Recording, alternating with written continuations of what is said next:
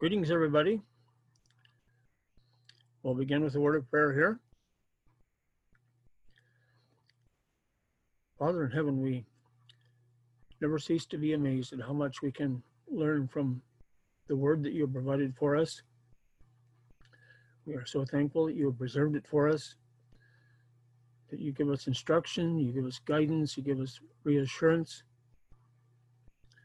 We thank you for presenting your word in such a way that it does require some study, it does require some discerning, but it is so worth the effort.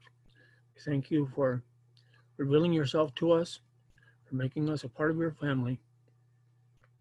We ask that you would guide us as we study your word and look into the book of Acts this evening. We ask this in Jesus' name. Amen. Tonight we're going to be looking at Acts part 2.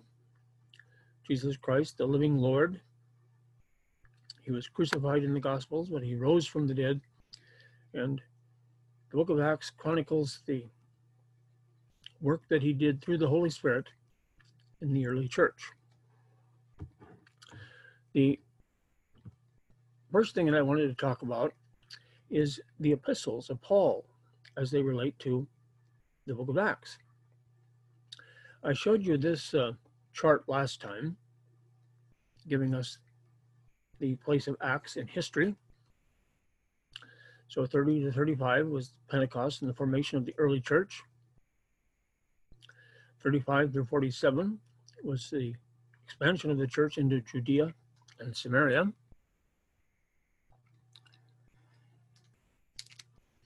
44 was the year in which James, the brother of John, the Apostle John, was martyred. And then 47 through 48 was Paul's first missionary trip.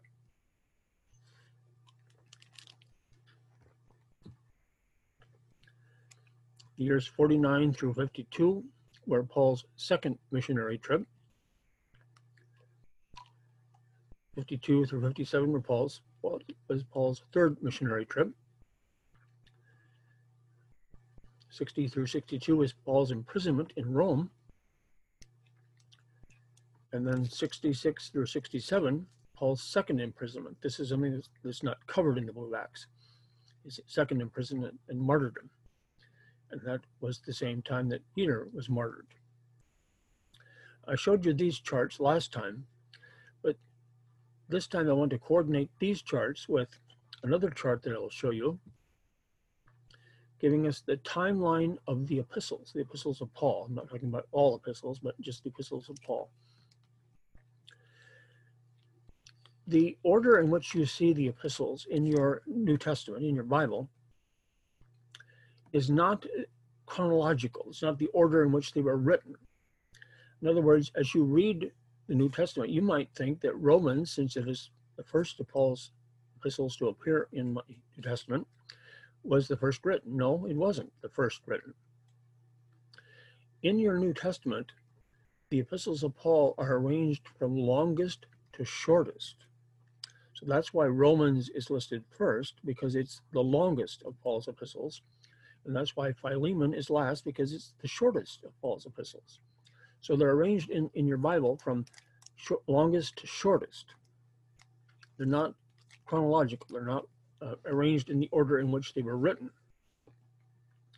So this chart shows you the order in which they were written. You'll notice that the book of Galatians appears twice on this chart.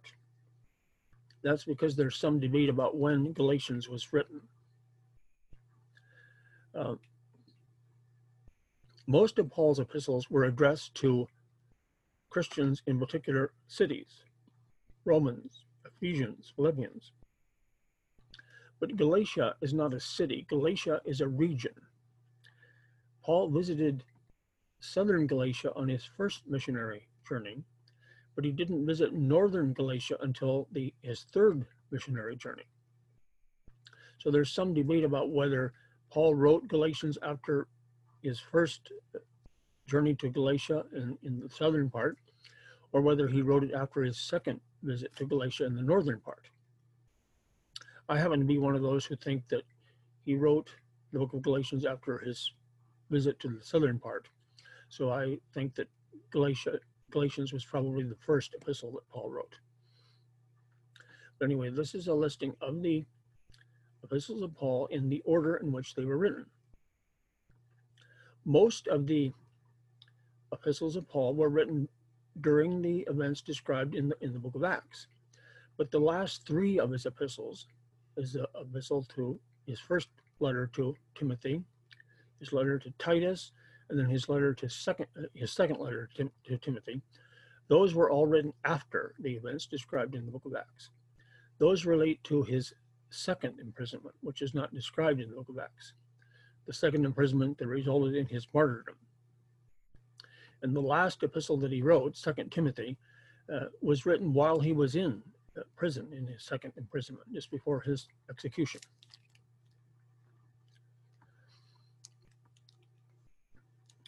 So this next part, I'm going to give you when Paul wrote each of these epistles in relation to the book of Acts.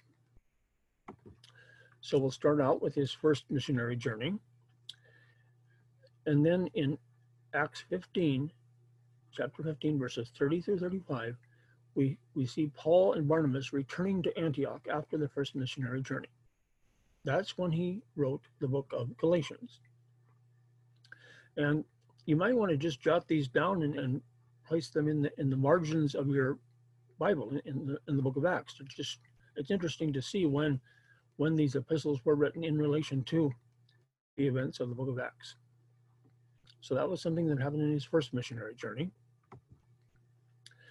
His second missionary journey, while he was ministering in Corinth, in chapter 18, verses 1 through 18, that's when he would have written the book of 1 Thessalonians and 2 Thessalonians. He was, as the Bible says, he was some while in Corinth, so he was there quite a while, and that's when he wrote the books of 1 and 2 Thessalonians. Now on to his third missionary journey. In chapter 19, verses 8 through 22, he's teaching the disciples in Ephesus, and it's at that time that he writes the book of 1 Corinthians, the first letter to the Christians in Corinth. And then there is a riot in Ephesus, and that's in chapter 19, verses 23 through chapter 20, verse 1. And that's when he would have written 2 Corinthians, while he was still there in Ephesus. And we're still on his third missionary journey. He spent 3 months in Greece, the book of Acts tells us, in chapter 20, verses 2 through 32. He spent 3 months in Greece, and that was the time when he wrote the book of Romans. So if you just go by the order that you have in your New Testament, you might think that Romans was the first epistle written, but see here, Romans wasn't written until Paul was well into his third missionary journey. And then we go on to Paul's arrest and imprisonment. He was arrested in Israel, but he was taken to Rome ultimately and placed under house arrest there. In chapter 28, verses 16 through 31, we read about his house arrest in Rome. And he had lots of time to write, of course, while he was in prison.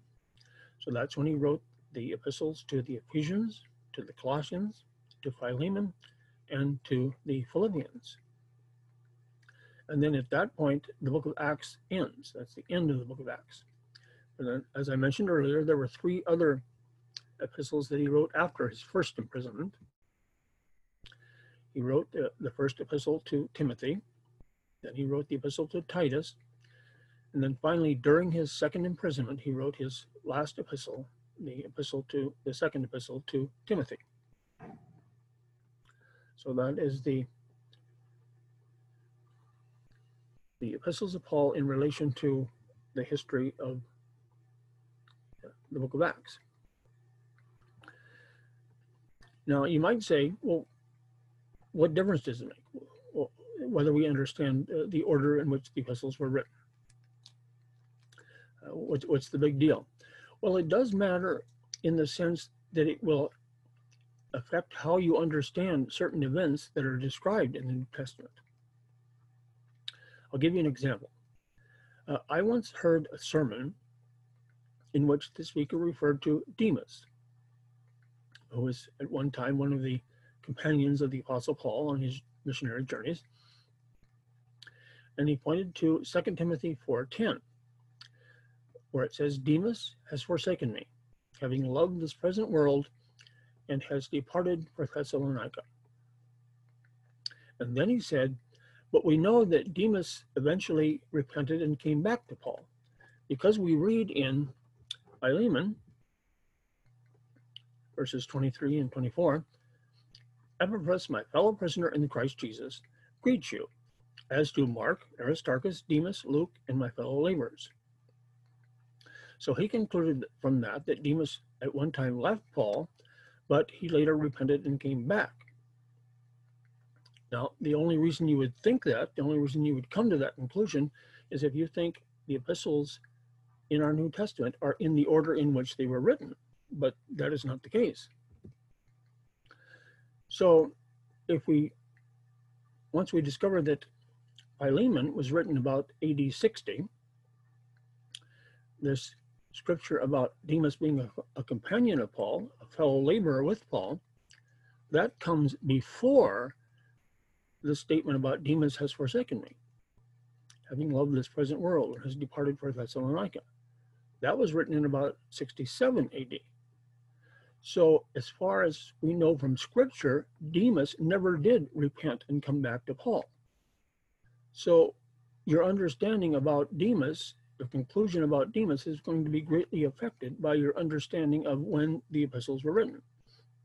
So that's just an example of why it's important to understand the order of the epistles, the chronological order in which they were written. Now, for the rest of our study this evening, I want to talk about various examples of what are alleged to be discrepancies or contradictions. I really enjoy studying into these things because they give us an opportunity to see how the Bible really is God's word. It really is valid. It really is inspired. And anything that appears to be a contradiction or a discrepancy really isn't once we look into it. So the first one I wanted to refer to is in Acts chapter 2, verses 16 through 21, where Peter is quoting from the prophet Joel, chapter 2, verses 28 through 32. In Acts 2, Pentecost arrives, and the disciples are filled with the Holy Spirit. In response to criticism, Peter says that what they hear and see was spoken by the prophet Joel. Yet in the passage Peter quotes, there are events mentioned that did not happen at Pentecost, like the moon turning to blood. Did Peter err in quoting Joel? Did he make a mistake? Peter was simply showing that Pentecost involved a partial or initial fulfillment of Joel 2, 28 to 32. This partial fulfillment was in regard to the indwelling Holy Spirit for believers. And this is exactly what happened on the day of Pentecost. In Joel, God says, I will pour out my spirit on all flesh. I will pour out my spirit in those days. And God did pour forth his spirit on the day of Pentecost. Peter's reference was to indicate that the last days had been inaugurated, that they had been put into motion. The wonders of the sky above and the signs on the earth beneath are to take place later on in earth history, at the time of Christ's second coming. Notice that these things will happen before the great and notable day of the Lord, which is yet future. We can read about that in the Olivet Discourse, Matthew 24, Mark 13, Luke 21. So the fact that Peter referred to Joel doesn't mean that he was saying that all of Joel 2 was to be fulfilled in his day at that time. The next thing that we'll take a look at is the question of, is baptism necessary for salvation? Acts 2:38. When I see Acts 2:38, I have to chuckle because there's a little story associated with that. A burglar breaks into the home of an elderly woman, and the woman shouts, repent. Acts 2:38. And the burglar is just cowering in fear. And so the woman calls the police, and they come and arrest the man and ask him, well, why were you so afraid of this elderly woman? And the burglar said, well, she said she had an axe and 238s. That's why I get a chuckle out of Acts 2:38. Peter seems to be saying that those who responded to his message had to repent and be baptized before they could receive the Holy Spirit. But this is contrary to the teaching of Paul, that baptism is not part of the gospel. And we can read about that in 1 Corinthians 1:17. And that we are saved by faith alone, Romans 4:4, Ephesians 2:8-9. So was Peter really teaching that you had to be baptized before you could receive the Holy Spirit? This is resolved when we consider the possible meaning of being baptized for the remission of sins in light of its usage, the whole context, and the rest of Scripture. The word for, eis in the Greek, can mean with a view to or even because of. In this case, water baptism would be because they had been saved, not in order to be saved. People are saved by receiving God's word, and Peter's audience gladly received his word before they were baptized. Verse 44 speaks of all who believed as constituting the early church, not all who were baptized.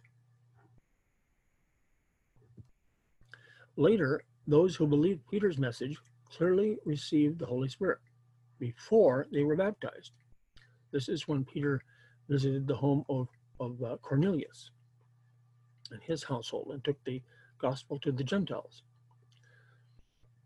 And it's very clear from that passage that they believed they received the Holy Spirit before they were baptized. Peter said, can anyone forbid water, that these should not be baptized who have received the Holy Spirit just as we have? So they had believed, they had received the Holy Spirit, and then they were baptized. Paul separates baptism from the gospel, saying, Christ did not send me to baptize, but to preach the gospel. It is the gospel that saves us. Therefore, baptism is not part of what saves us. Not once in the entire Gospel of John, written explicitly so that people could believe and be saved, does it give baptism as a part of the condition of salvation. It simply says over and over again that people should believe and be saved. Some examples of that are John 3:16, 18, and 36. In view of all these factors, it seems best to understand Peter's statement like this: repent and be baptized with a view to the forgiveness of sins. That this view looked backward to their sins being forgiven after they were saved is made clear by the context and by the rest of Scripture. Believing or repenting and being baptized are placed together, since baptism should follow belief. But nowhere does it say, he who is not baptized will be condemned. Yet Jesus said emphatically, he who does not believe is condemned already. So neither Peter nor the rest of Scripture makes baptism a condition of salvation.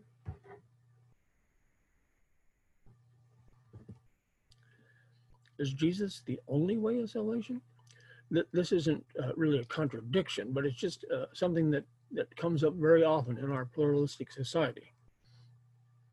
The idea that there is no other way of salvation than through Jesus is seen as just too over the top, too radical, too extreme, too intolerant.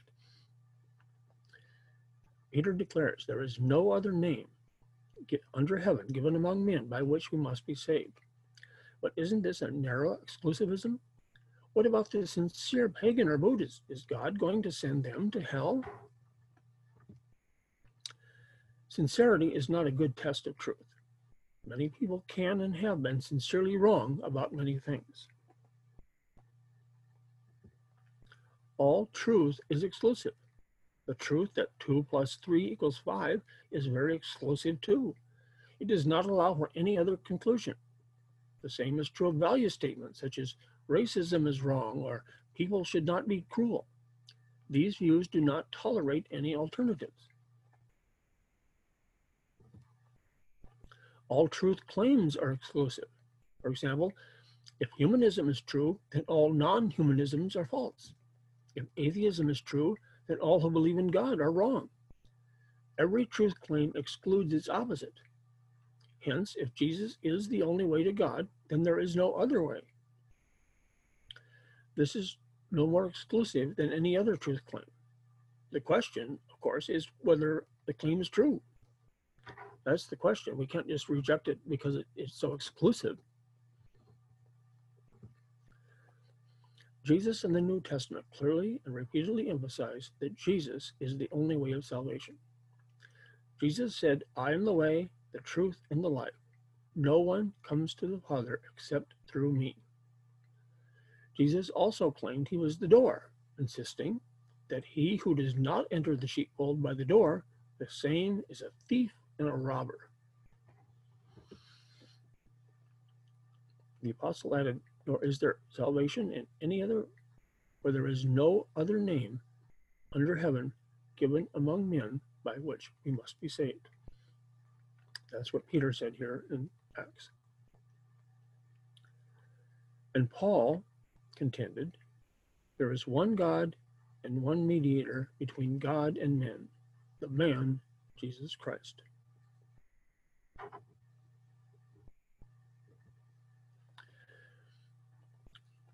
Now we will turn to Acts chapter 7. And as I probably mentioned last week, this is one of my favorite chapters in the Bible in terms of its apologetic value. Because there are several alleged discrepancies in this Acts chapter 7. This is where Stephen, the first martyr, is giving his speech, his sermon, just prior to his martyrdom. And he's retelling the story of Israel, of God's dealings with Israel. And at several points in his telling of the story, there seem to be contradictions between what he says and what the Old Testament says. So let's take a look at several of these. This is what Stephen said in Acts chapter 7, verse 4. Then he, Abraham, left the country of the Chaldeans and settled in Haran.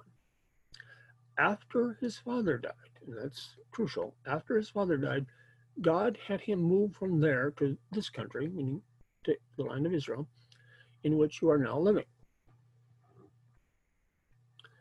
Notice that this happened after his father died. In Genesis 12, where we're reading about this, it says, so Abram went, and as the Lord had told him, and Lot went with him. Abram was 75 years old when he departed from Haran. So after his father died, he's 75 years old. In Genesis 11:26, this is talking about Terah, the father of Abraham. When Terah had lived 70 years, he became the father of Abram, Nahor, and Haran.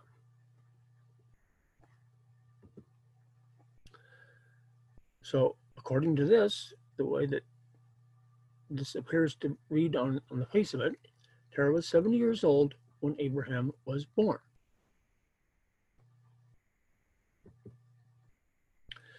Genesis 11:32 says, the days of Terah, the father of Abraham, were 205 years, and Terah died in Haran. But wait a minute. If Abraham was born when Terah was 70 years old, and Terah lived 205 years, that means that Abraham was 135 years old. But didn't Stephen say that he was 75 years old?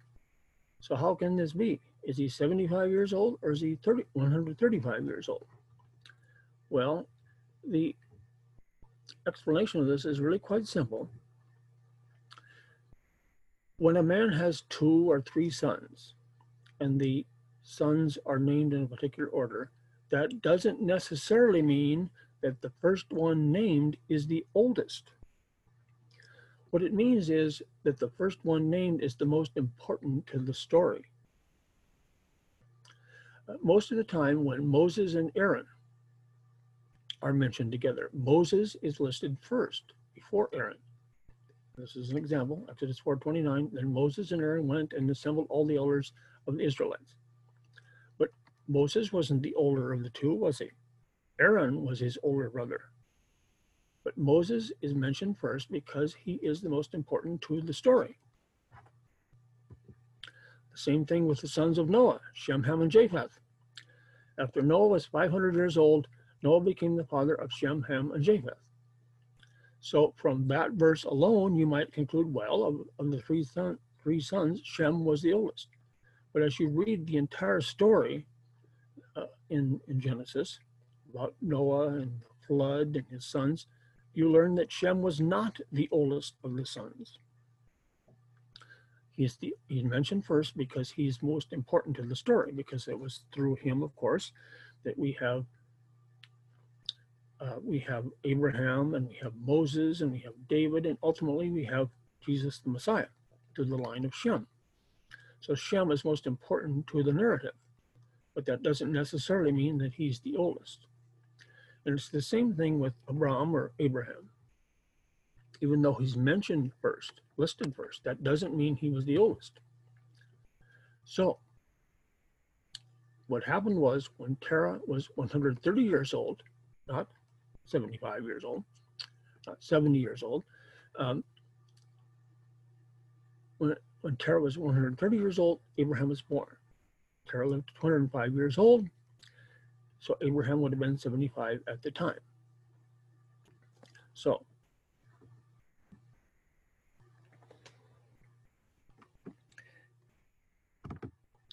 Abraham is not the oldest of the 3 sons. He's just something mentioned first because he's most important to the story.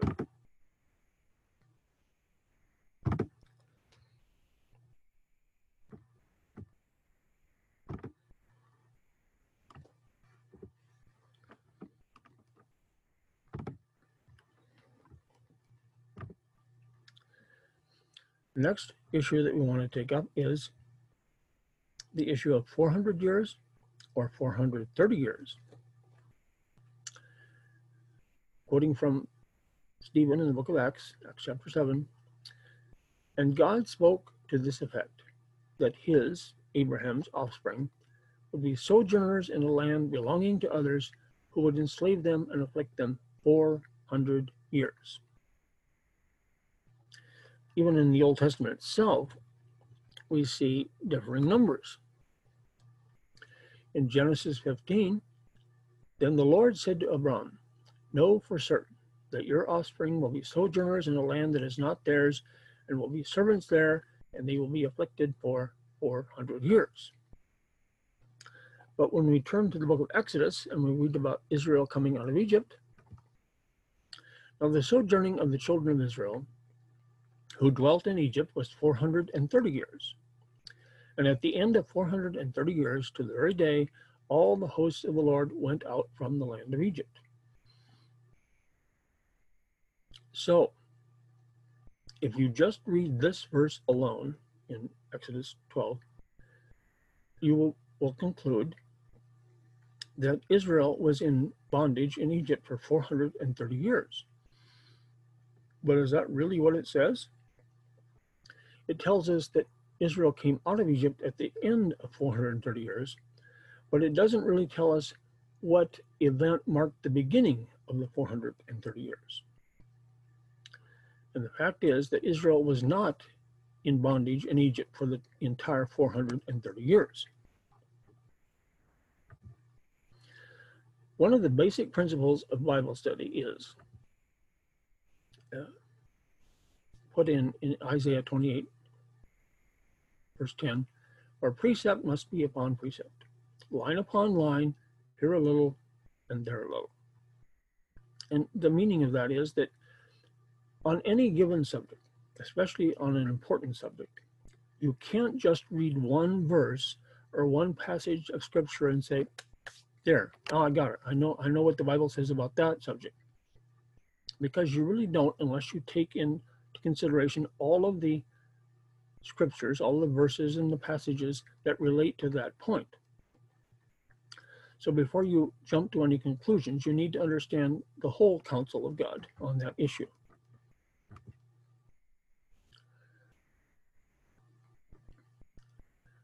One of the things that is crucial to our understanding of 400 years or 430 years is given to us in the New Testament, in the book of Galatians, chapter 3, verses 16 through 17. Now the promises were spoken to Abraham and to his seed. He does not say, and to seeds, as though referring to many, but referring to one, and to your seed, who is Christ. And I say this, the law, which came 430 years later, does not revoke a covenant that was previously ratified by God and cancel the promise. So, this passage from the book of Galatians tells us that it was 430 years from the time that the promises were made to Abraham to the time that Israel came out of Egypt and was given the law. So, here's the dilemma that we face. If it's 430 years from the time that the promises were made to Abraham to the Exodus and the giving of the law, if that's 430 years, how can we fit a 430-year oppression in Egypt into that? Because the oppression in Egypt is 430 years, and then there's an extra time, so 430 years plus. How do you fit 430 years plus into 430 years?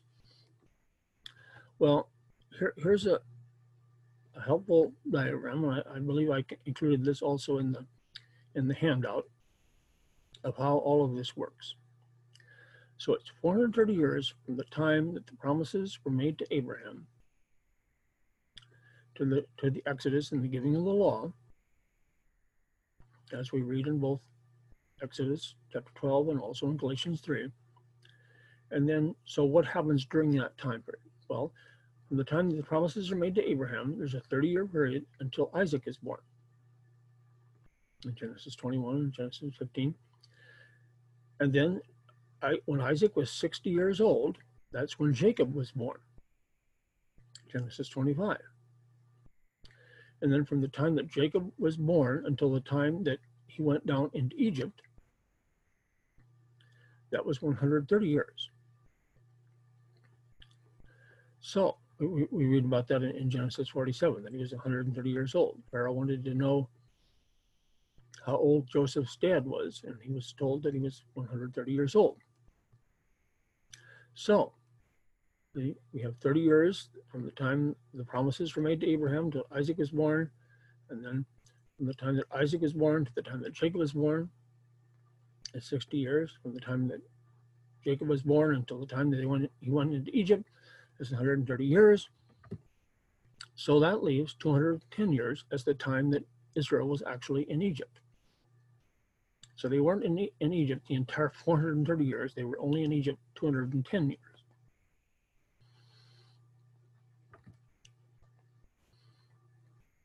The Septuagint, the Greek translation of the Hebrew scriptures, attempts to clarify that a little bit for us. It says, now the sojourning of the children of Israel who dwelt in Canaan and Egypt was 430 years.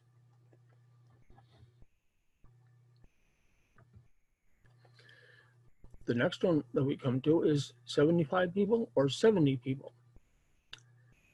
Quoting Stephen again in the book of Acts.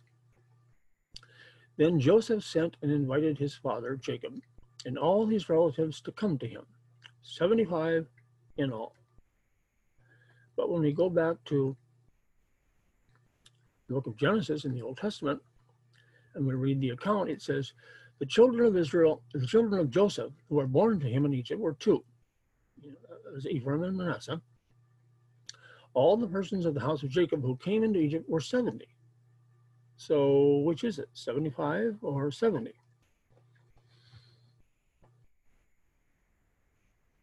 Well, the answer to this is that we're really comparing apples and oranges, because in the Hebrew Masoretic text that we have, it does say 70.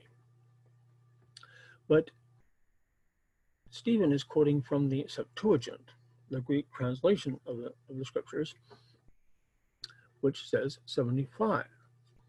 And we're really comparing apples and oranges here because we're comparing two groups of people that aren't calculated in the same way. So this chart will help you to understand what's going on here. In the Hebrew text, which arrives at 70 people, is counting Jacob and his wife. They're counted in the total of 70. In the Greek text, in the Septuagint, those two are not counted.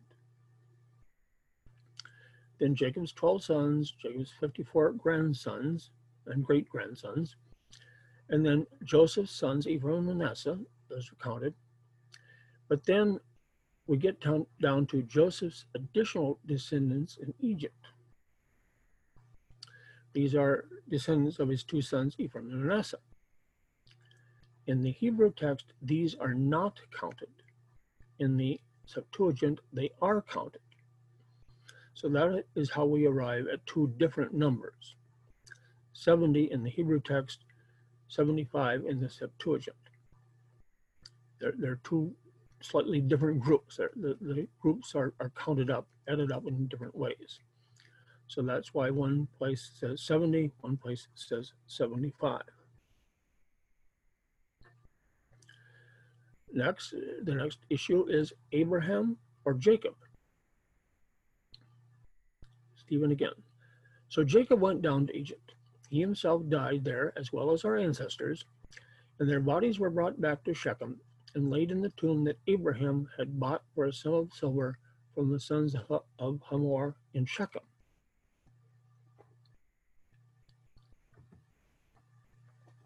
When we go back to Joshua, book of Joshua, chapter 24, it says, the bones of Joseph, which the Israelites had brought up from Egypt, were buried at Shechem in the portion of ground that Jacob had bought from the children of Hamor, the father of Shechem, for 100 pieces of money. So who bought this land, Abraham or Jacob? Well, when we look at the lives of Abraham and his son Isaac and his grandson Jacob, we find that they lived a nomadic life. They wandered around a lot. And one of the principles that you're familiar with that has been in action for centuries is the idea of possession is, you've heard the saying, possession is 9/10 of the law. And so what would happen is that Abraham would acquire a piece of land, but then in his travels and his wanderings, he would leave that piece of land, and the people who lived around there would say, well, he's not here, so let's take it.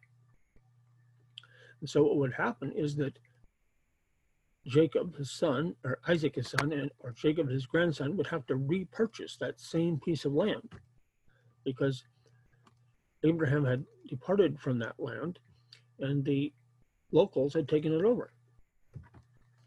So let's look at a couple of examples of that. One of Abraham and his son Isaac, and one of Abraham and his son Jacob. In comparing these two passages in Genesis 21 and Genesis 26, Abraham purchased the land, he negotiated with the locals, made an agreement. But then his son Isaac had to repurchase the land, renegotiate with the locals, make another agreement.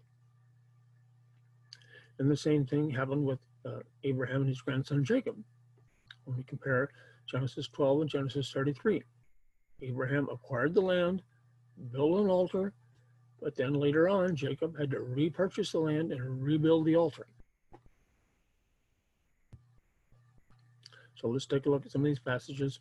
So Abraham took sheep and oxen and gave them to Abimelech, and the two men made a covenant. Abraham set apart 7 ewe lambs of the flock, and Abimelech said to Abraham, "What is the meaning of these 7 ewe lambs that you have set apart?" He said, "These 7 ewe lambs you shall accept from my hand, in order that you may be a witness for me that I dug this well." So Abraham took possession of this land, he dug a well, but later on, with his son Isaac, they said, "We see plainly that the Lord has been with you." He's talking about Isaac.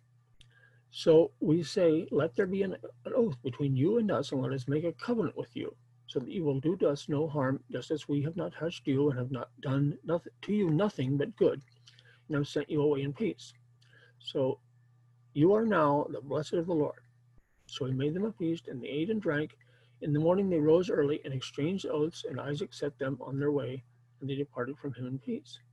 So even though Abraham had earlier made a covenant, made an agreement, Isaac had to go through the whole rigmarole again. Here's the second example. Abraham passed, at that time Abram, passed through the land to the place at Shechem, to the oak of Moreh. At that time the Canaanites were in the land. Then the Lord appeared to Abram and said, "To your offspring I will give this land." So he built there an altar to the Lord who had appeared to him. But in Genesis 33, we read, Jacob came safely to the city of Shechem, which is in the land of Canaan, on his way from Padan Aram, and he camped before the city. And from the sons of Hamor, Shechem's father, he bought for 100 pieces of money the plot of land on which he had pitched his tent. Therefore he erected an altar and called it El Elohe Israel. So Abraham had previously acquired this land, had previously built an altar on it, but Jacob had to do it all again. So there's no contradiction in saying that the land was purchased by Abraham or it was purchased by Jacob. They both purchased it. The next example I have is, I call it Ripon or Kaiwan. Which is it? Stephen again. You took along the tent of Moloch and the star of your god Ripon, the images that you made to worship. He's quoting a passage from Amos. But when we go back and read the passage from Amos 5:26, it says, you shall take up Sakut, your king, and Kaiwan, your star god, your images which you made for yourselves. Now, you will see that this is a matter of alphabets. It really is a matter of alphabets. It's just that simple. Now you see in blue I have in Stephen the tent, and in the Amos passage Sakut, the name of a god. One of the things about ancient Hebrew, biblical Hebrew, is that it is only consonants. There are no vowels.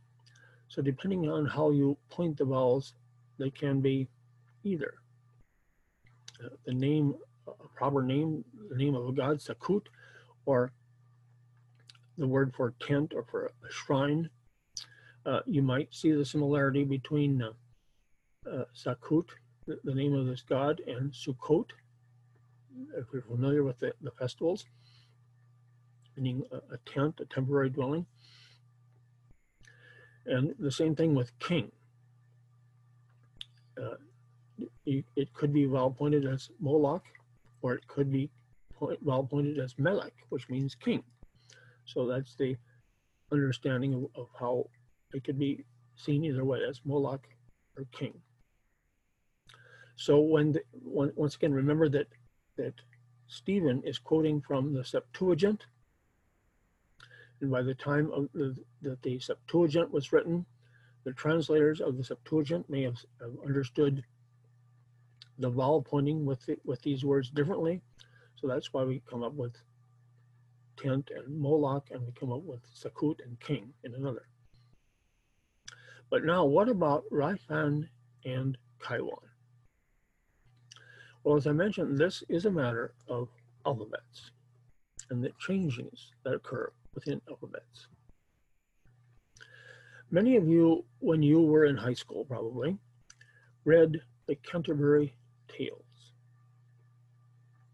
But when you read the Canterbury Tales in English class or English literature class, you read the Canterbury Tales put into a modern alphabet. If you actually went back and read the Canterbury Tales as they were written in the 14th century, I believe it was, you couldn't read it because the English alphabet has changed that much from the 14th century to today. It's very different. Well, the Hebrew language, the Hebrew alphabet, has also gone through changes over the centuries. This is just a chart showing the letters of the Hebrew alphabet and how they've changed. If you start with the first letter, Aleph, up in the upper left hand there, Hebrew started out as a pictographic language. See, the letter Aleph was an ox's head. And then there was another later phase, and then there was the letters that we know as Hebrew letters today. That was an alphabet that was adopted by the Jewish people after the Babylonian captivity. But that middle column there, that is called Paleo-Hebrew. That is the Hebrew alphabet that existed, well, from the time of Moses through clear up till the Israelites were taken into captivity. So once again, we see some pictures here. There are several intermediate phases that Paleo-Hebrew went through. And I don't expect you to know all of these or learn all of these, but this is just to show you that Hebrew has changed over the centuries, the Hebrew alphabet. There is an island called Elephantine Island. It's in the Nile River in Egypt. And there was a colony of Jewish people who lived here around the 4th century, that 4th century BC. And because of the dry climate of Egypt, archaeologists discovered many papyri. They're called the Elephantine papyri. And they were very well preserved because of the dry climate of Egypt. So we can see what Hebrew writing, Hebrew alphabet looked like at that time. And it's also interesting because the Septuagint, the Greek, the translation from the Hebrew to the Greek Old Testament also took place in Egypt. And this is just a picture of one of the Elephantine papyri. So here's the deal. The Hebrew letter that represents the K sound, Kaf, looks something like this. The Hebrew letter that represents the R sound, Resh, looks something like this. Now, if you see these two letters side by side, you can see some subtle differences between them. That top line on the Kaf is more curved than it is on the Resh. But if you saw just one of these letters, it would be very easy to mistake one for the other. To mistake Kaf for Resh or Resh for Kaf. And the same thing is true with the letter for Vav, the W or V sound It looks something like this. The letter for pay, which is either the, sometimes it's the P sound, sometimes it's the PH sound, the F sound. It looks something like this. Once again, if you see the two letters side by side, you can see some subtle differences. The tail on the pay is a little straighter, whereas it's a little more curved on the vav. But once again, if you saw either of those letters, just one of the letters, it would be very easy to mistake one for the other. So here we see Raifan, and Kaiwan. They look awfully similar, don't they? So keep in mind now that we're reading from right to left. So we have like K-Y-W-N, and that's the Kaiwan. And then R-Y-P-N, Raifan. They're very similar in the Hebrew writing at that time. So now we have those four letters, and we put in some vowels, get Kaiwan or Raifan. But you can see how easily it is to get from one to the other. Now, in English, they don't seem anything alike, but you can see how the similarities with the Hebrew letters. So that explains why in Amos we have Kaiwan, and in Acts we have Raifan. So what seems like a contradiction isn't really a contradiction. It's just a simple matter of changes in the Hebrew alphabet over time. So now let's move on to some of the other alleged discrepancies in Acts.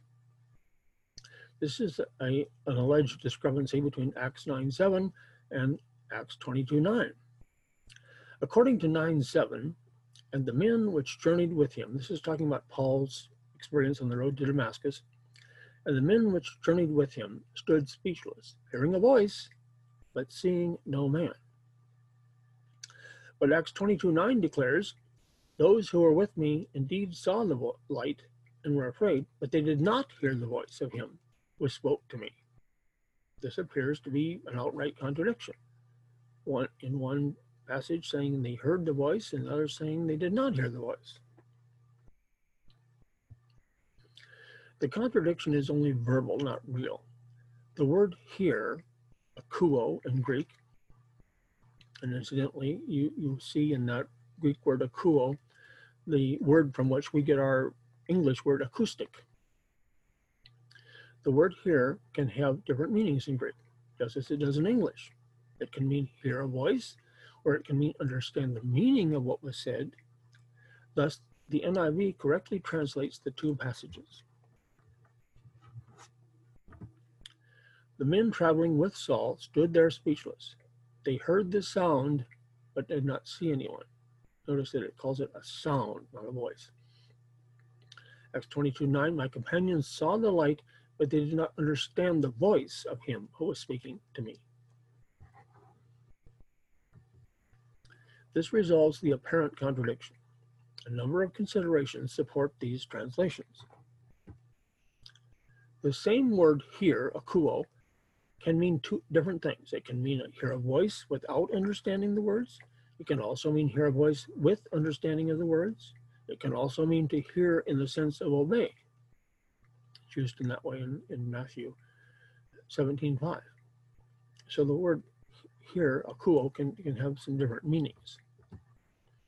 The word voice, phone, and you recognize in that Greek word the source from which we get our English word telephone or phone. The word voice, phone, is used in a different form in Acts 19:17, phones, the genitive form of the word, from that in 22:9, phonein, the accusative form of the word. This may signal a different sense of the word in each context. Since the basic significance of the genitive is to stress quality, Its use here may indicate that even though they heard the voice, its quality was such that they did not understand it. So they heard the voice in the sense that they heard a noise, a sound, but they couldn't make out what it was. This would reconcile it with Acts 22:9, which says they did not hear or understand the voice. Voice, phone, is sometimes translated sound or noise that is not in intelligible words. There's some examples from the book of Revelation of that, where there is a voice, but it's, to the hearers, it's just a sound. They don't recognize it as a voice. There is another example in Scripture of the same voice of God being heard only by some audibly, but also understood by others. The voice of God spoke from heaven. This is in John chapter 12, verse 28. The voice of God spoke from heaven about glorifying the Father's name, declaring, I have both glorified it and will glorify it again. When this happened, some heard only the noise, but did not understand the meaning, affirming that it had merely thundered. So it just sounded like thunder to them. But others heard the message. So this is a clear example of where God spoke. To some, the words were intelligible. To others, it was just a sound.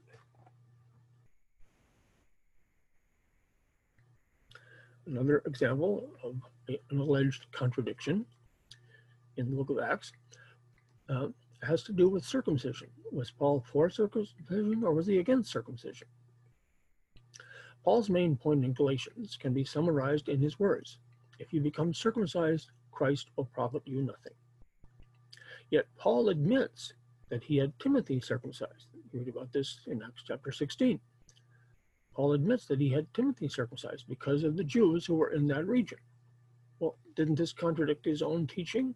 I mean, if he was so opposed to circumcision, why did he have Timothy circumcised?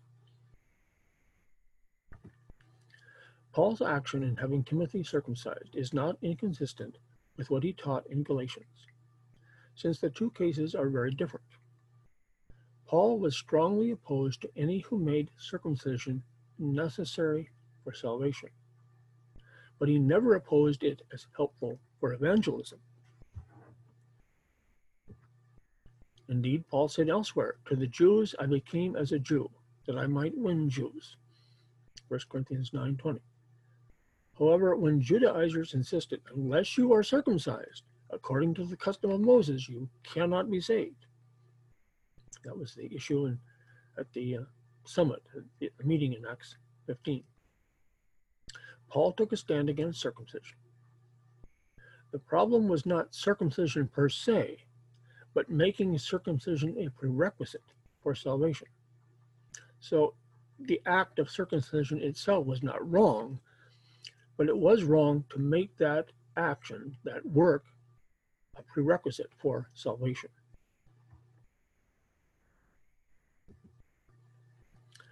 And the last one here, Acts 23:5.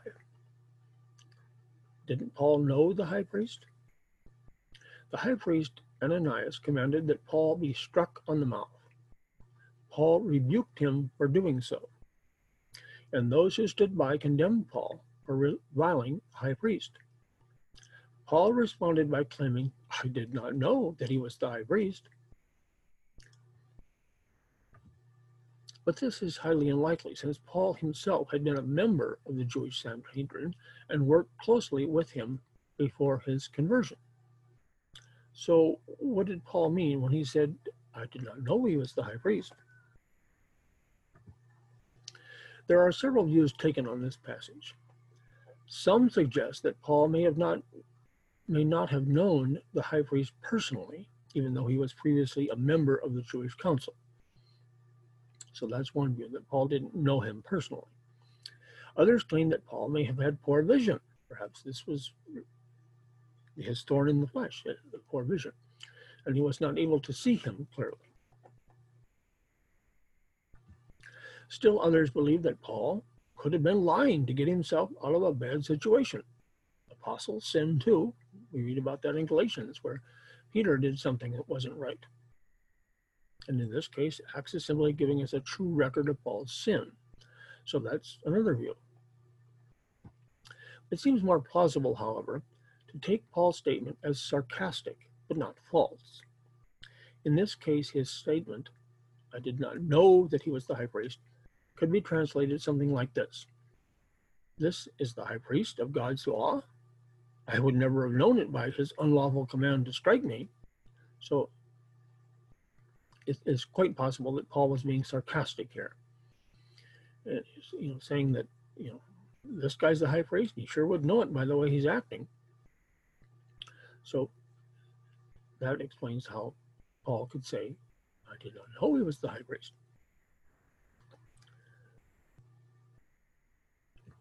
So that is our study for this evening. And I hope you've learned a few things about the book of Acts.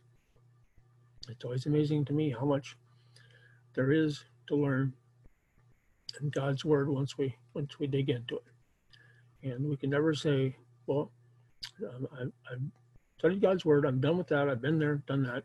No, there's always more to learn, isn't there? Let's close with a word of prayer, and then we'll go on to our discussion, questions, and comments. Father in heaven, we thank you for the miraculous, supernatural way that you have preserved your word for us. And we just are never cease to be amazed at what you have done for us, at the guidance that you have provided for us, the instruction, the assurance, and all that you have done for us. We thank you for your word, and we thank you most of all that you have given us knowledge and understanding of our need for your Son and what he has done for us. And we pray in his name, Jesus Christ. Amen.